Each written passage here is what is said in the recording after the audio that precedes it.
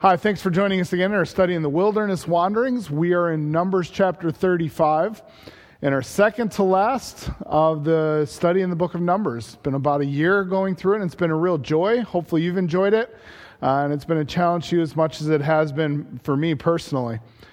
You know, when we look at the book of Numbers and the preparation to go into the promised land, God and Moses are uniquely preparing these people to enter in. They've hit spiritual issues, they've hit social issues, and they're going to hit in Numbers 35 a serious civil issue. One that has theological implications, spiritual implications, practical implications. Bad blood can often divide even the closest of allies.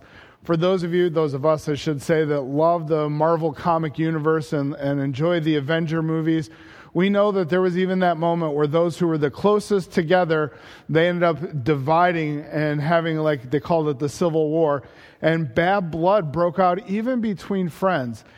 And that causes people often to pick sides. It causes people to be frustrated. Even in watching the movies, just the frustration with certain characters. And it just caused a lot of ripple effects for those watching those movies. Well, take it out of a false, a fake fictional comic or movie, put it into real life. When there's bad blood, when feuds break out, it causes a ripple effect. Even in the church community, whether it's in our public community, wherever it is, those things can have long-lasting effects. And God understood that. Moses knew that. And so they're going to address a very specific issue in Numbers chapter 35. We know in our history, we've heard of these great feuds, the Hatfield and the McCoys. But there was one that I was reading about, bad blood feuds. It was called the Pleasant Valley War. It was out in Arizona. It was between the Tewksburys and the Grahams. And I was like, okay, great. But it was cattle ranchers who were fighting over land.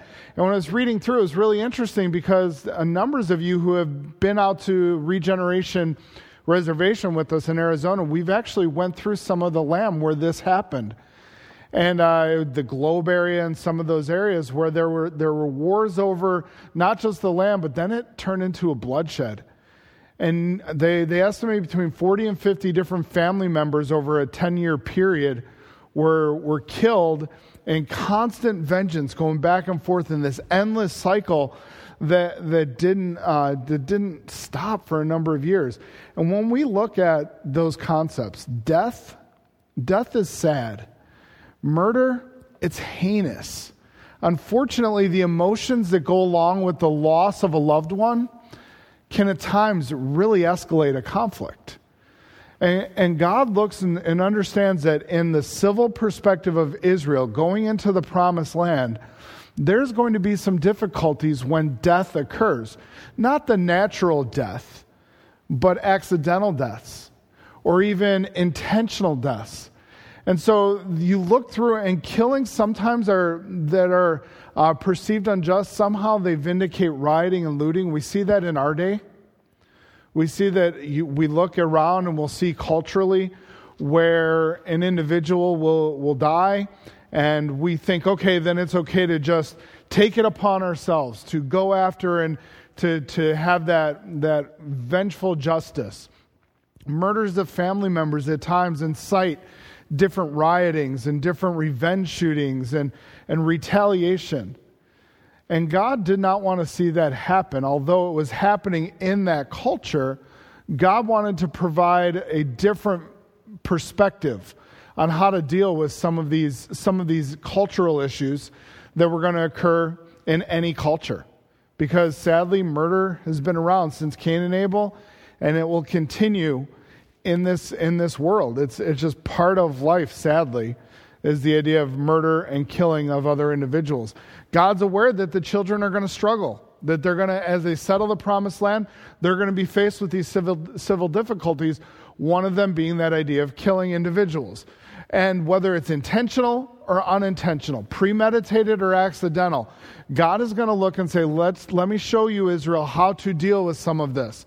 And it's sadly, as I mentioned, it's been around since Cain and Abel. So let's set the scene for this passage, because it's going to help us to understand how did God get here and the transitions that took place. Remember in Numbers chapter 34, God has generously provided more than enough land for Israel to enjoy. The borders are expansive, and he's told them, this is how you're going to do it. And God has looked at them, and he's provided them a way to equitably deal the land out. He says that we're going to providentially do it by lots. We're going to proportionately give the larger tribes larger areas and the smaller tribes smaller areas. We're going to have proper leadership that is going to help to divvy up the land and make sure that everything is done equitably. But if you look back through the end of chapter 34, when it gives all those names of the different princes or leaders that are going to establish this, what you'll see is that one of the tribes isn't present. It's the tribe of Levi. The Levites are not there. Now, did God forget the Levites? We know that he didn't. We remember back in our study that the Levites were not going to receive a land inheritance. They were going to, God was to be their inheritance, and they were going to be provided for by not only God, but the people's tithes. Numbers 18 highlights that. So God's their inheritance. The people's tithes are going to provide it. God is going to provide for his people, but the Levites, truthfully, if they're looking at it like, God, how's this going to work? I mean, are we going to perpetually be just floating around and wandering around? Are we going to have tents that we're just living in? I know, God, that you're going to meet our sustenance. You're going to give us our needs. But how does this work out, Lord? Are we going to have a home? Are we going to have a house? We don't have land. What are we going to do? So God is going to help answer that question in Numbers chapter 35. He's going to give this Levitical land trust, so to speak. Here's what's going to happen to the tribes of Levi. You're going to have cities throughout the land of Israel. He looks and he says, here's what your portions to be. Look in verse 1 and 2. He says, in the plains of Moab, Moses is going to say, command the children of Israel that they give unto the Levites of the inheritance of their possessions cities to dwell in. So God looks and says to the children of Israel, you are out of your inheritance and out of your possession to give to the Levites certain cities, certain places that they can dwell. It'll be a dwelling place. Now, the dwelling place there is not a land, a piece of land, but it is literally, they're going to have a home, a place to settle in. It's not, the land is not theirs. It's almost as if they're renting the land from the tribe. They're not paying for it. They're just given that to settle, to live there, to stay in that area. These were to come from the possessions of the children of Israel. Verse 2 and verse 8 highlight that. And this was not their own city.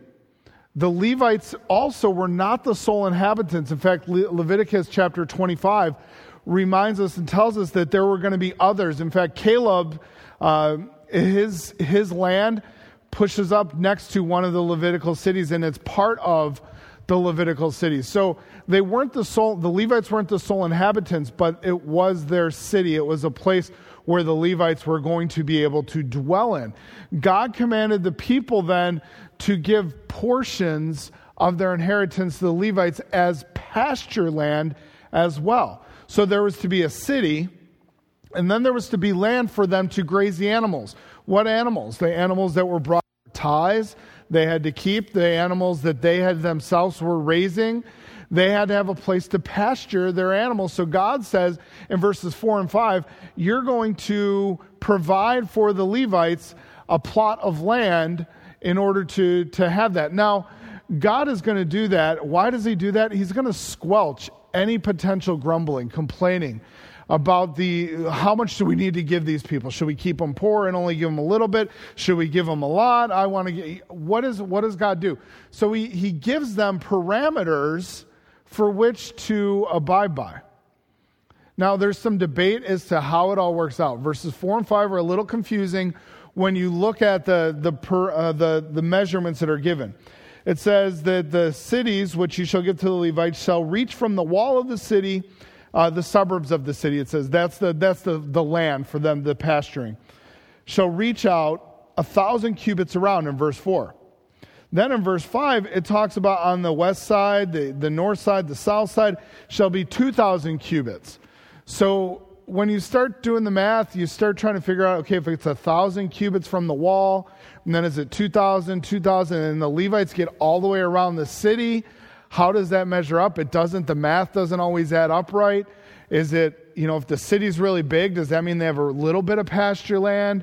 How does it work? Some have argued that you go out 1,000 feet or 1,000 cubits from one of the edges of the wall, and then they're given a 2,000 by 2,000 by 2,000 by 2,000 cubit plot of land to pasture their animals. That seems pretty reasonable to what is being stated. We're not 100% sure. There's a lot of trees that have been killed trying to solve that issue.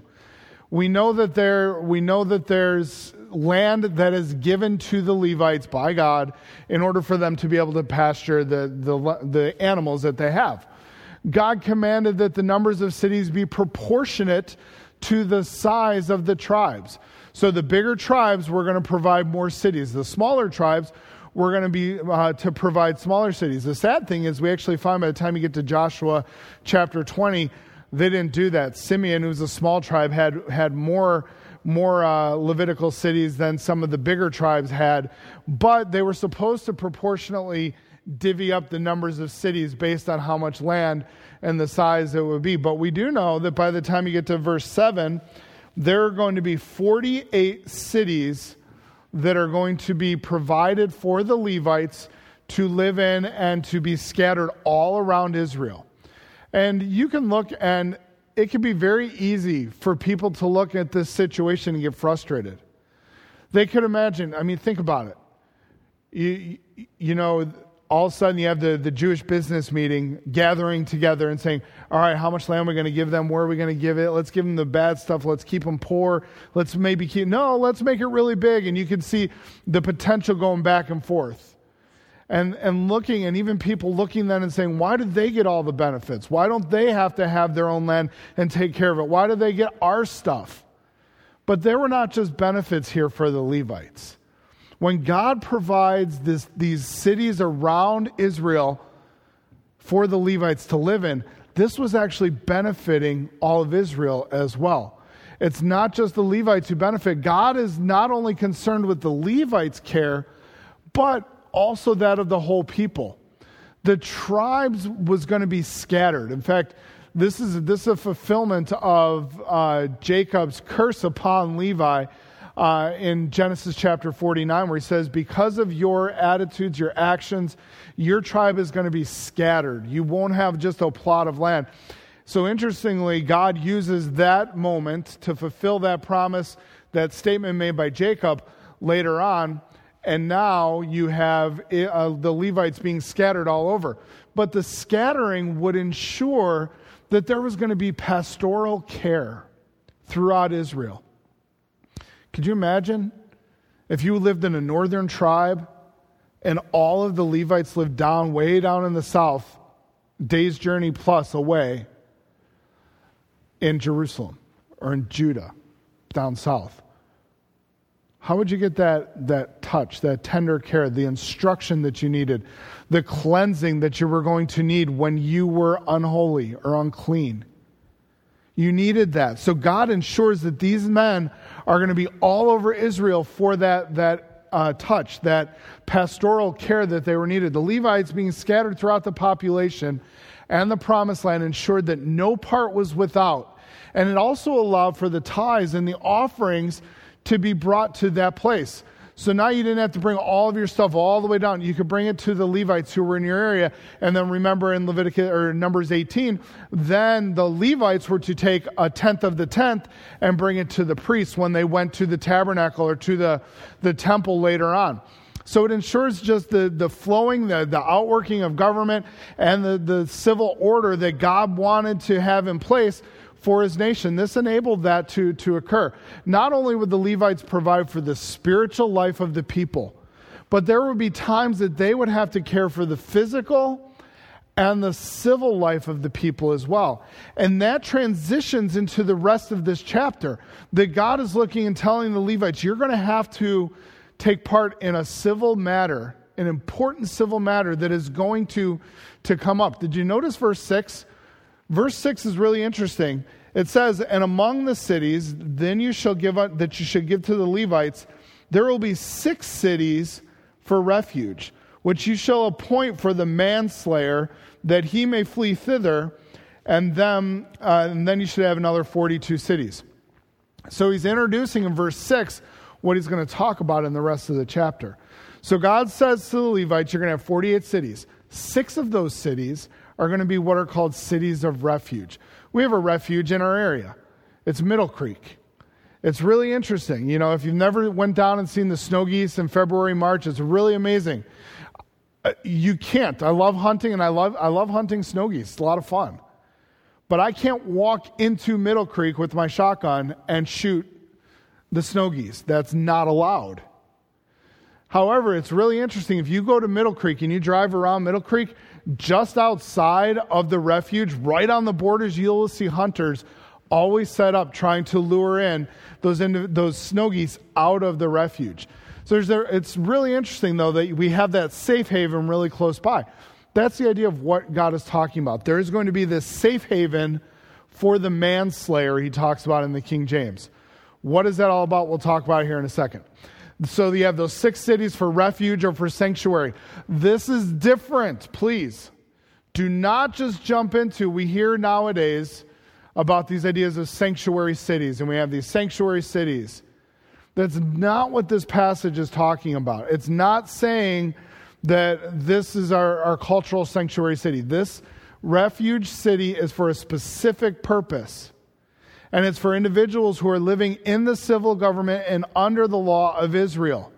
Whether it be somebody who is a foreigner or a stranger, as we'll talk about in verse 15 in a moment, those individuals are all still placed under and involved in the Jewish system of government that is there. So what are these cities of refuge? Once again, God is going to provide for his people in a very unique way.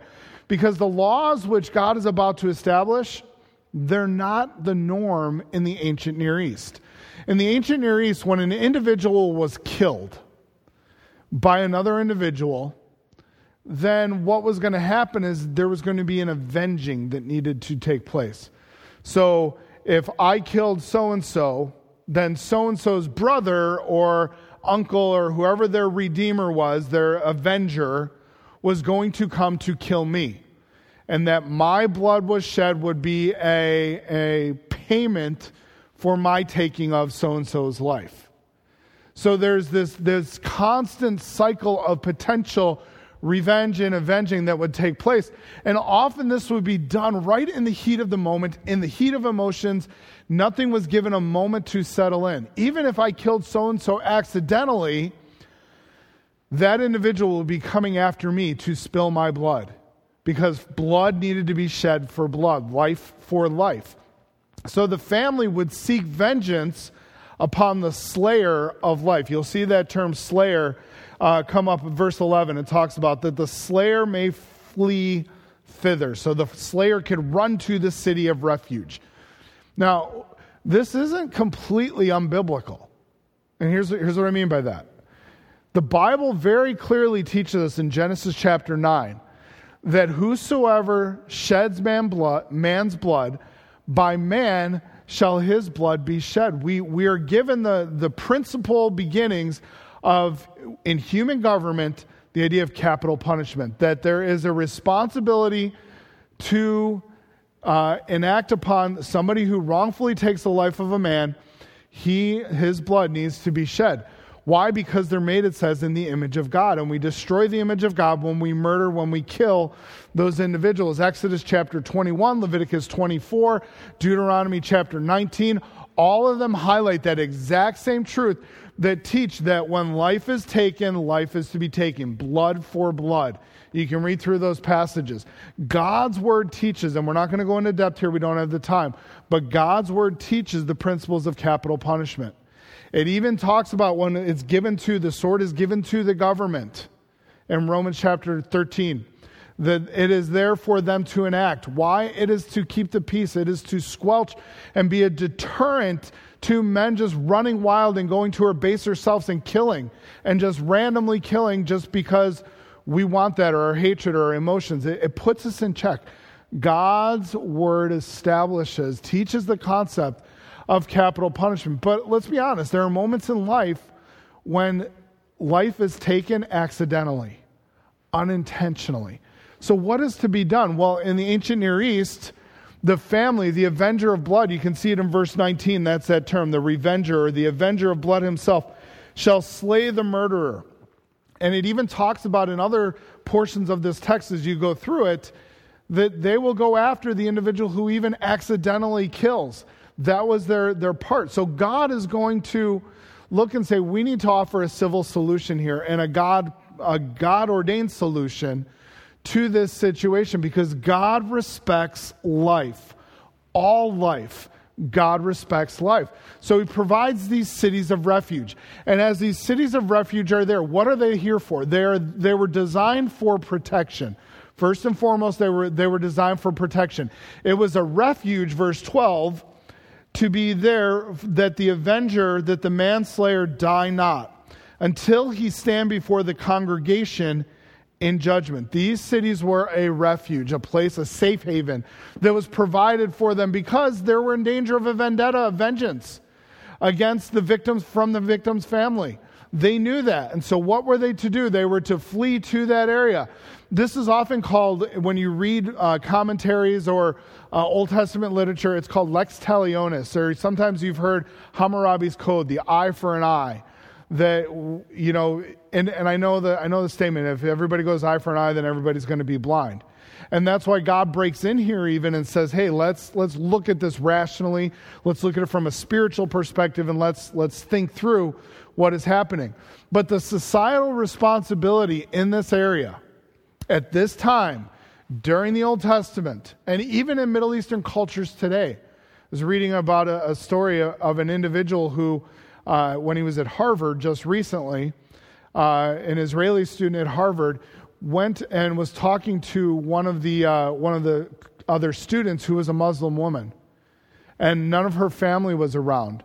And when her brothers back in the Middle East found out and heard about this, they found great offense, and they found it upsetting. And so when this Israeli individual made it back to the Middle East, they actually attached him to a car with a chain and drove him up and down the streets until they thought he was dead, and he actually lived through it to tell the tale. But then his family started to seek after vengeance against their family, and it causes this cycle of bloodshed and disrespect of humanity, and God wants to break in and deal with it.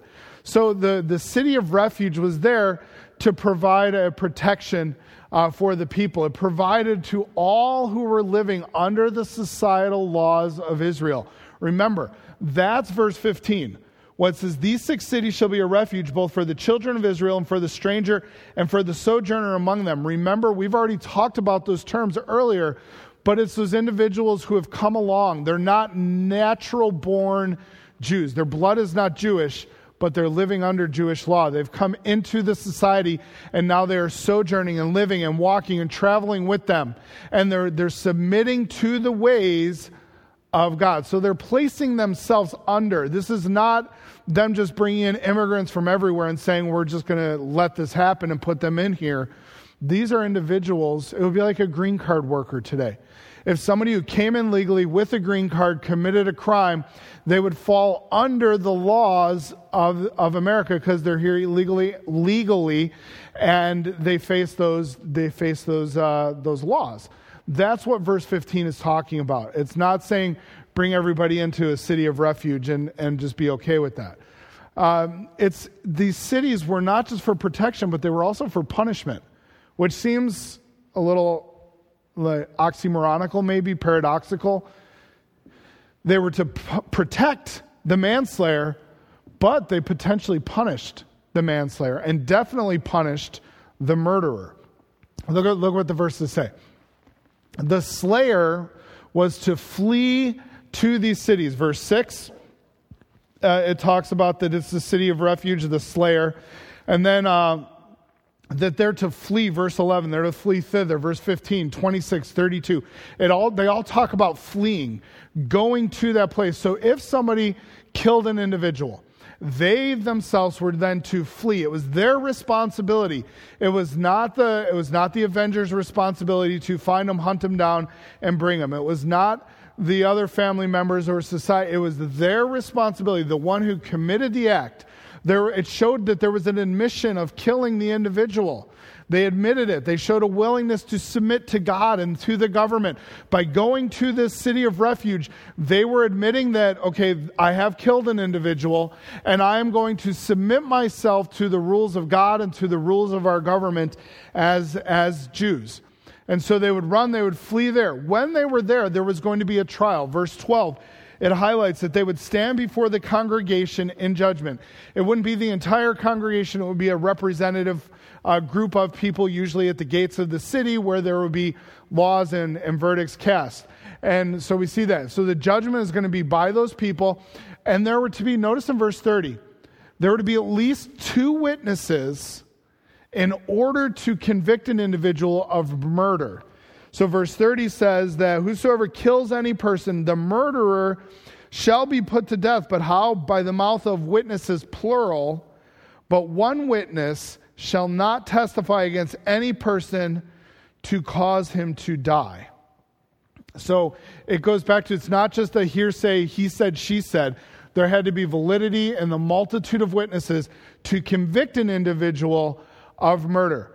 There was no way also to buy one's ransom or buy oneself out of the way of murder. Verse 31, it says, so you shall... if I read verse 31, not 33. 31 says, moreover, you shall take no satisfaction or payment for the life of a murderer, which is guilty of death, but he shall surely be put to death. This stopped anybody who may have been wealthy from just being able to hire a really good lawyer, hire Johnny Cochran, and all you hear is, if the glove doesn't fit, you must acquit. And now the good lawyer gets me off, and I don't have to face any penalties. No, it's looking and saying that you can't buy yourself out of a murder charge. That we're not going to take payment. They couldn't even take payment for the manslaughter charge to be able to escape out of the city of refuge. The sentence then would be delivered. Verse 24 talks about that there would be that the manslayer and the avenger, the revenger of blood, was going to be under according to these judgments. They were to submit to both parties to these judgments. So whatever would happen, that had to be accepted. Now, how did they know? Was this murder? Was this manslaughter? It was based upon means and motives. In fact, killing can occur accidentally or unintentionally. We see that verse 11, verse 15, it talks about somebody who kills unawares. They didn't know. They didn't realize that they did it. They did not intend to, or they did not mean to. But how are these Levitical leaders supposed to discern that? We have a hard enough time with all of our CSI, forensic science, investigative, trying to pin something down on somebody. They looked and God said, here's some pretty clear parameters. Let me help you. The Levites, the good thing was, they were to make sure and ensure that this was a fair and a just trial. They're wholly dedicated to the Lord. So God helps give them clear directives on what to see. So when we talk about murder and manslaughter, Israel is founded on this principle. We know this one. Exodus chapter 20, one of their 10 commandments. You shall not kill. Now that statement has gotten some bad press in the sense of, well, if we're not to kill, we have some questions, some issues. The command is not saying that you can't kill animals. That's not where it goes. The command is not saying you cannot enact capital punishment, because God is the one who's established capital punishment. It's not saying you can't kill in warfare. We've already talked about holy warfare and just war a few chapters back. The word that's being used here is the word for murder. You shall not commit murder. It's a willful act in the taking of a life. It is the killing of one on your own initiative and your own authority. Not the government, not God's, but on your own will, your own volition. That's what God is saying, not to take another human life willfully of your own initiative, of your own authority, just because you were angry or because you had a crime of passion or because you hated that individual or whatever the reason. Go through the clue game and what are all the reasons for the motives for murder. It's not there. Israel is founded on the principle as well that deliberate sin necessitated that the transgressor be cut off. Exodus 21, again, talks about if this occurs, if you kill a life, then that life must be taken. So Israel and the Levites, they know this. This is foundational to their nation, to their government, to their spiritual well-being. It was the responsibility then of the Levites to determine, would the individual who fled to the city of refuge, were they to be executed or were they to be exiled? Now you look and say, wait, where did exile come in? We'll talk about that in just a moment. So what about murder? Let's talk murder first, because the text does that. Starting in verse 16, going through 21, it's going to highlight if a man smites somebody with an instrument of iron and he dies, he is a murderer. Verse 17, he is a murderer. Verse 18, you'll see again, he is a murderer. It talks about it down. You go down a little bit further, verse 21, verse 22. He is a 21. Yeah, he is a murderer. We see that term come up by God, used by Him, and saying there are clear instances where somebody is a murderer. What are they? When it is intentional, when it is premeditated. God said if it is an intentional killing, if it is a premeditated killing, they are a murderer. If they used a weapon to harm them, then they're a murderer. The iron weapon, the stone weapon, the wood weapon. If it's a club, if it's a farm instrument, if it's a knife, if it's a sword, something made with hands, used and then fashioned in order to do harm, He says if you kill somebody with one of those weapons, with one of those instruments, you're a murderer. The result then is that the avenger, verse number 19, the avenger, the revenger of blood himself shall slay the murderer, life for life, blood for blood. It's not just a personal vendetta by the individual. It is under that civil authority that they look and they say, yes, this was murder. It needs to be enacted. And they allow the individual to enact that, the kinsman, the redeemer of the family. What's really interesting is this term for avenger that is used here in this passage is goel. It is the term that is used throughout the Old Testament to talk about the kinsman redeemer is the goel. The one who buys back land that has been lost in the family. The one who buys back or takes an individual. Boaz was Ruth's goel. The redeemer who brings her back and provides for her. This is the same. They have the family's best interest at heart. They are redeeming what has been lost to the family. They are to redeem it, to bring it back. And in the case of blood for blood, they have the responsibility then of executing the individual. That is the way God has established it within the civil government of Israel. It was not just a whim and a wish by the individual to go out. He also says not only if you use a weapon, but if you premeditatively assault an individual to kill them, you're a murderer. Look in verse 20, 21. It talks about, but if he's thrust him of hatred, or hurl at him while he's lying behind a wall, he's waiting, because he knows that he's thinking about, I know where they're going to go, I'm going to wait, and then I'm going to strike at them. Or the enmity, smite him with his hand. There's an anger, there's a bitterness, there's a rage. Then he puts him to death. He says that individual is a murderer. You push him, you shove him, you start brawling, you hit him with the fist. All of those are talked about in those two verses, and it's done with that animosity, that hatred, that bitterness.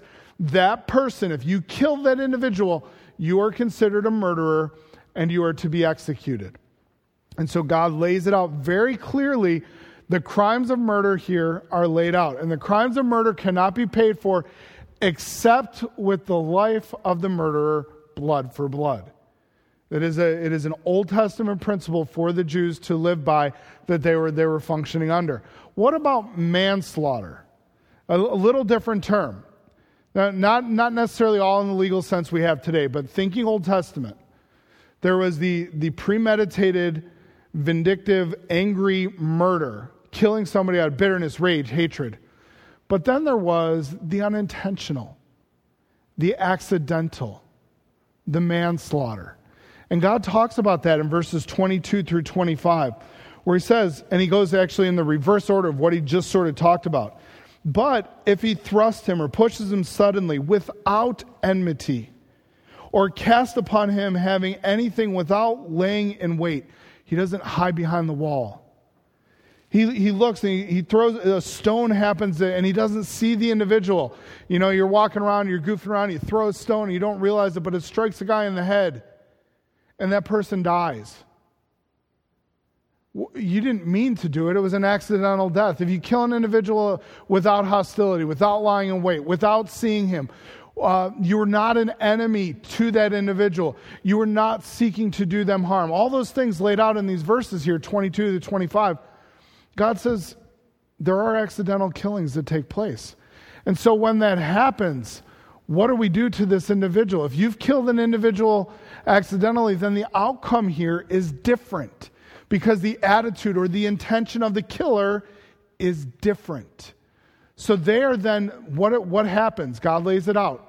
He says the individual is then going to be sentenced to exile, not out of the community, but they are going to be sentenced to exile within the community in the city of refuge. They're going to have to stay there. The individual is still, because they're still guilty of depriving the nation of a life. They've still taken the life. And so God says their punishment isn't as severe, but you are going to have some of this communicated, this sentence communicated. Could you imagine this?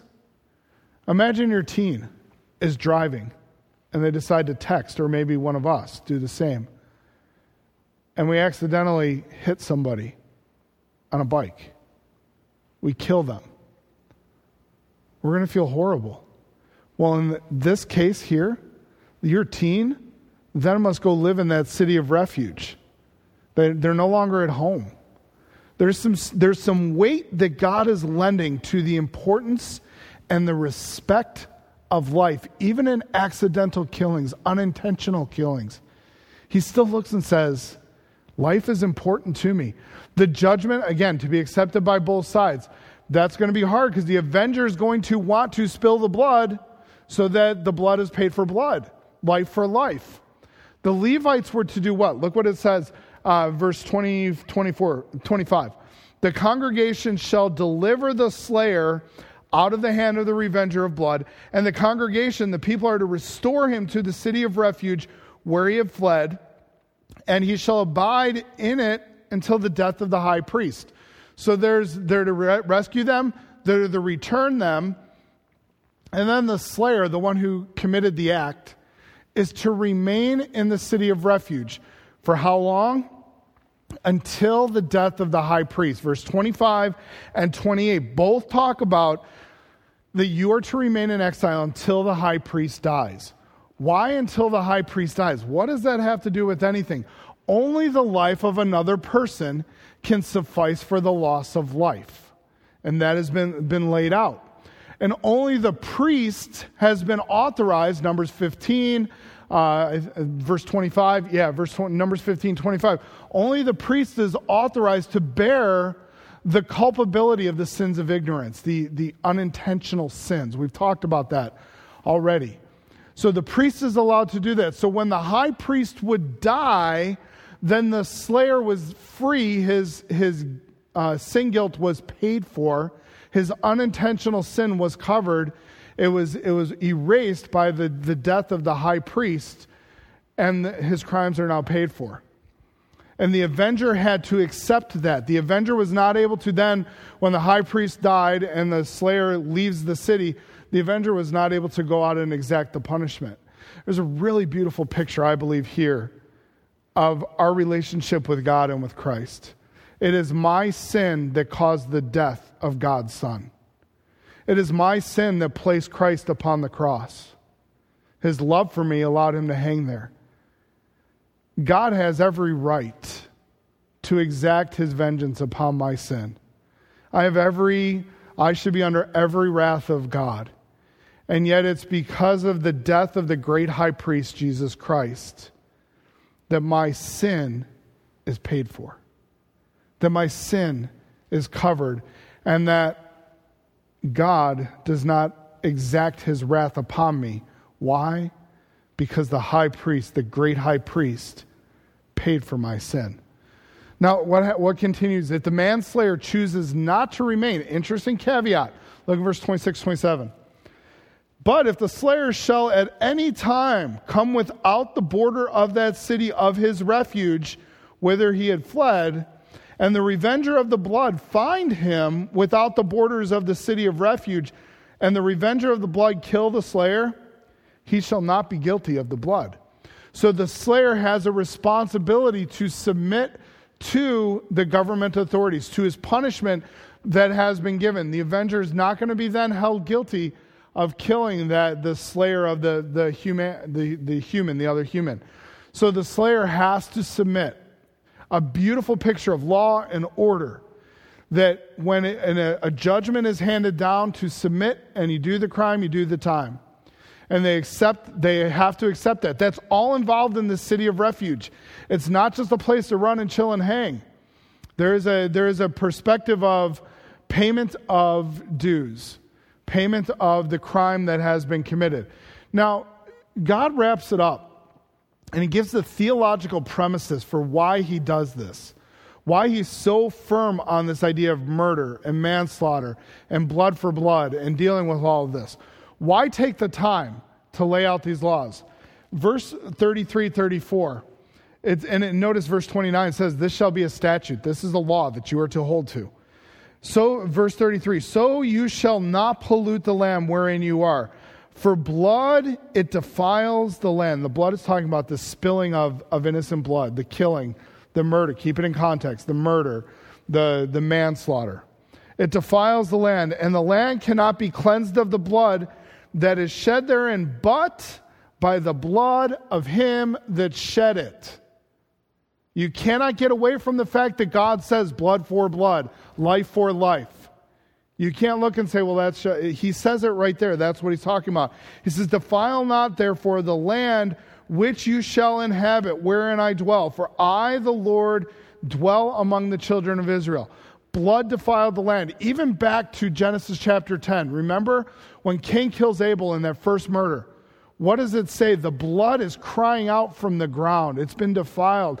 God holds the blood so precious. The life of an individual so precious. The only way to cleanse that blood is for blood to be shed. So you look and say, God has led them, tells them to take care not to defile this land. Don't go into the land and just get angry with your brothers and kill them. Be cautious that you're not flippant with how you live and accidentally kill somebody. Be wise. There's lots of practical implications for us. And even, I mentioned it already, the texting and the driving, or the drunkenness in driving, or the ways that we push and get angry with people, the senseless fighting. We have to be really wise and careful, because God holds life precious.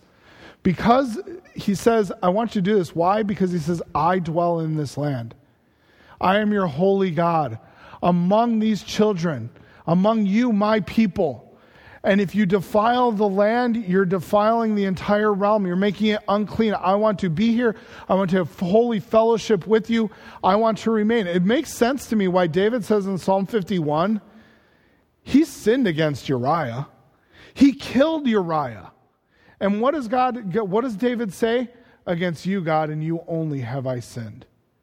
He understood that his sin was a defiance against God. The manslaughter, the killing, the murdering of individuals, of innocents, God sees that as an affront to him. It is sin against our holy and righteous God. When we look at this passage, what do we take away? We don't have cities, well, we have sanctuaries. We don't have cities of refuge like this is talking about. We don't live under the Israel civil government of the Old Testament. What are the takeaways? What do we pull away? What are principles that we can look at this passage and say, here's what I need to be aware of? I think, first of all, God desires the vicious cycle of bitterness and hatred to be broken. He wants us. The whole world, when you think about it, seems to run on vengeance. There seems to be this constant cycle of paying back, of getting my just dues, of you did this to us back then, so now we're going to do this to you now. That is a lot of the mob rule that's going on in our society right now. It's because of the way that we were treated or the way that certain people were treated generations ago. Now it's time for us to get ours. And if we don't get ours, then we're going to hurt you. And then what's going to happen is later on, the people who get hurt are going to come back and say, well, you did this to us, so we're going to do this to you. God does not want to see this vicious cycle of bitterness and hatred to continue on. In fact, we're to be like God, to be like Christ, to submit to his word.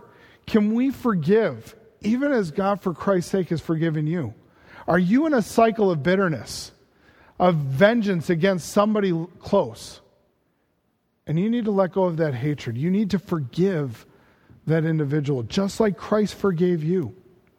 Another principle I think we see here is that God desires people to be individuals of law and order and not mob rule.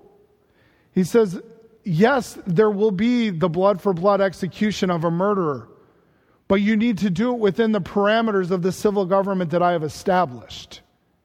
It's not just to be the bigger crowd or the larger people or the people with the most guns wins. God says there is to be law and order. Why does he take so many pages of Scripture to establish law and order and spiritual law and spiritual order? Because God is a God of order, not chaos.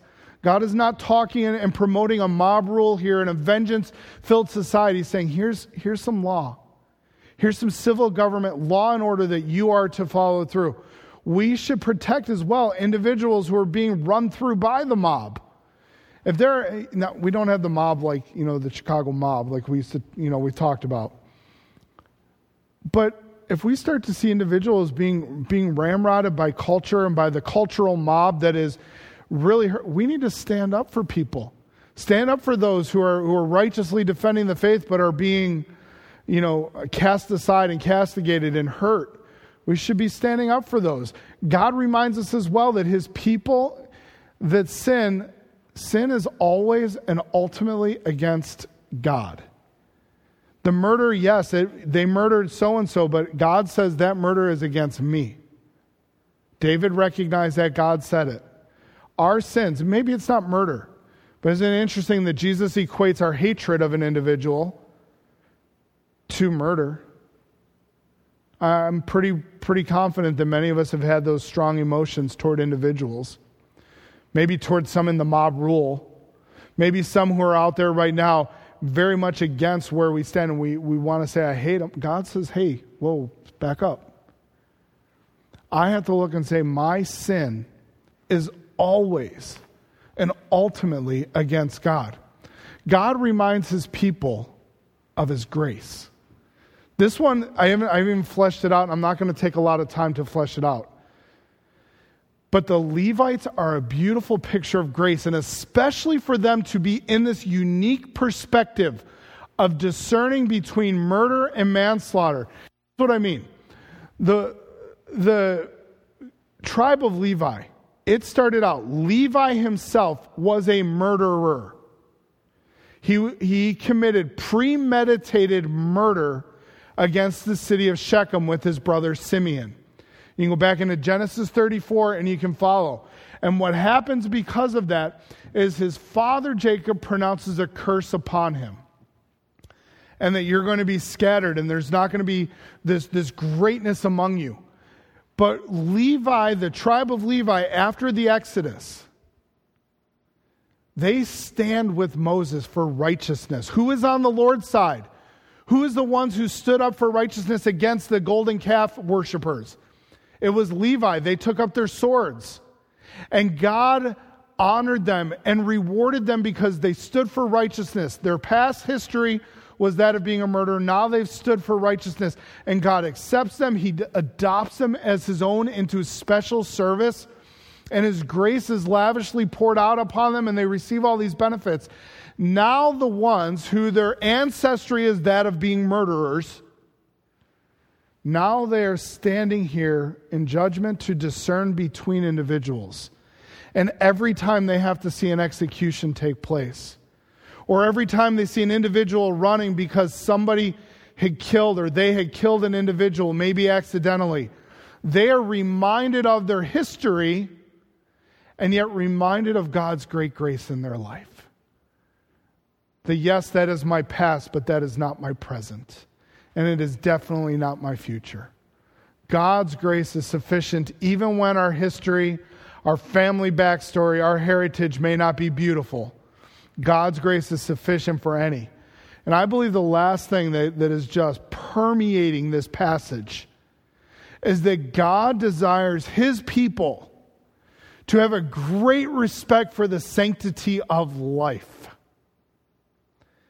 God respects life. He is unapologetically pro-life. He is for people living. He does not want to see the murder. He does not want to see the manslaughter. He does not want to see the death. He's all about life. He sends His Son to provide eternal life. Death is a result of sin. Death is a result of the curse. And God is unapologetically pro-life. He recognizes the supreme value of all life in this, even the manslaughterer, the slayer. He says, whoa, before this person's going to be avenged, we're going to hear him out. Because it could have been an accidental thing. Every human being is made in the image of God. God lays that out. Genesis chapter 9, Genesis chapter 2, 3. We're made in God's image. He is saying that you do not have the right to wipe out anybody else's DNA. I love this statement. I heard it just this week. When I was studying and reading, I do not, when I murder somebody, I don't have the right to wipe out their DNA. That's not my responsibility. And that goes as well for the individual. This includes the DNA, the unique DNA in a mother's womb. I thought it was a brilliant argument for pro-life. I don't have the right to wipe out any DNA. Not even is the life viable or not. No, the DNA is unique to that individual, to the baby that is in the womb. And I don't have the right, and no mother has the right to wipe out the DNA of another individual, because that life is precious to God. And that because that life is precious to God, that life is to be precious to us. You've got to imagine, if the land cries out because of the blood that has been spilled, the land of our nation has to be screaming. What do we do? We need to be praying. We need to be talking to individuals who are going through battles. Maybe it is. We don't always do that, but maybe it's helping in some of these areas where if you can help with the Crisis Pregnancy Center. Or go and give some time at places where you're able to, or you know somebody who's considering an abortion. Talk with them. Be praying, helping in those areas. Because God is saddened not only by that senseless violence, but honestly the senseless violence that occurs in our streets, in our cities, in the back alleys. We need to be praying for our nation. We are in a nation of violence where death is not even real. I mean, yeah, we talk about it, but the reason it gets talked about is for a political agenda. We ought to be more than a political agenda. We ought to be really concerned about the fact that lives are dying. And God considers life precious. How do we make a difference? To make a difference in a land filled with violence and death, we have to be like these cities of refuge. We have to be a place of hope. That there is hope in Christ for the mother who doesn't know how I'm going to do this, so maybe I'll abort my baby. No, there is hope in Christ. For the person who has been beaten up and has been hurt. No, there is hope in Christ. There is life in this senseless violence and death all around us. There is life through Christ. He is our hope. He is our life. And we need to be the light and the shining beacon in this land that is filled with death and chaos. to highlight the hope and the eternal life that we have because of Jesus Christ. Let's this week be hope and life for people. Show them the life and the hope of Jesus Christ. God, I pray that you would help us to be hope and life for others. I know that we're not the ultimate hope. You are. But Lord, help us to reflect your goodness. Help us to reflect your grace, your life, your love. Lord, I pray for our nation. There are so many areas. There's different bills coming up and different arguments that are being made, Lord. And I pray that you would help our nation to turn away from the senseless murder, the heinous murder of all these children. Forgive us. And yet, Lord, I pray that you would do something amazing to help stop some of that. And Lord, I pray that you would work in a way to help us to be able to be light to these individuals who are just senselessly enacting violence all around us. Lord, it's easy to hate them. It's really hard to love them. And Lord, I pray that you would help us to do that. Help us to show the love that you have for us, for it's in your blessed, your wonderful, your hopeful name we pray. Amen. Thanks so much. Have a great day.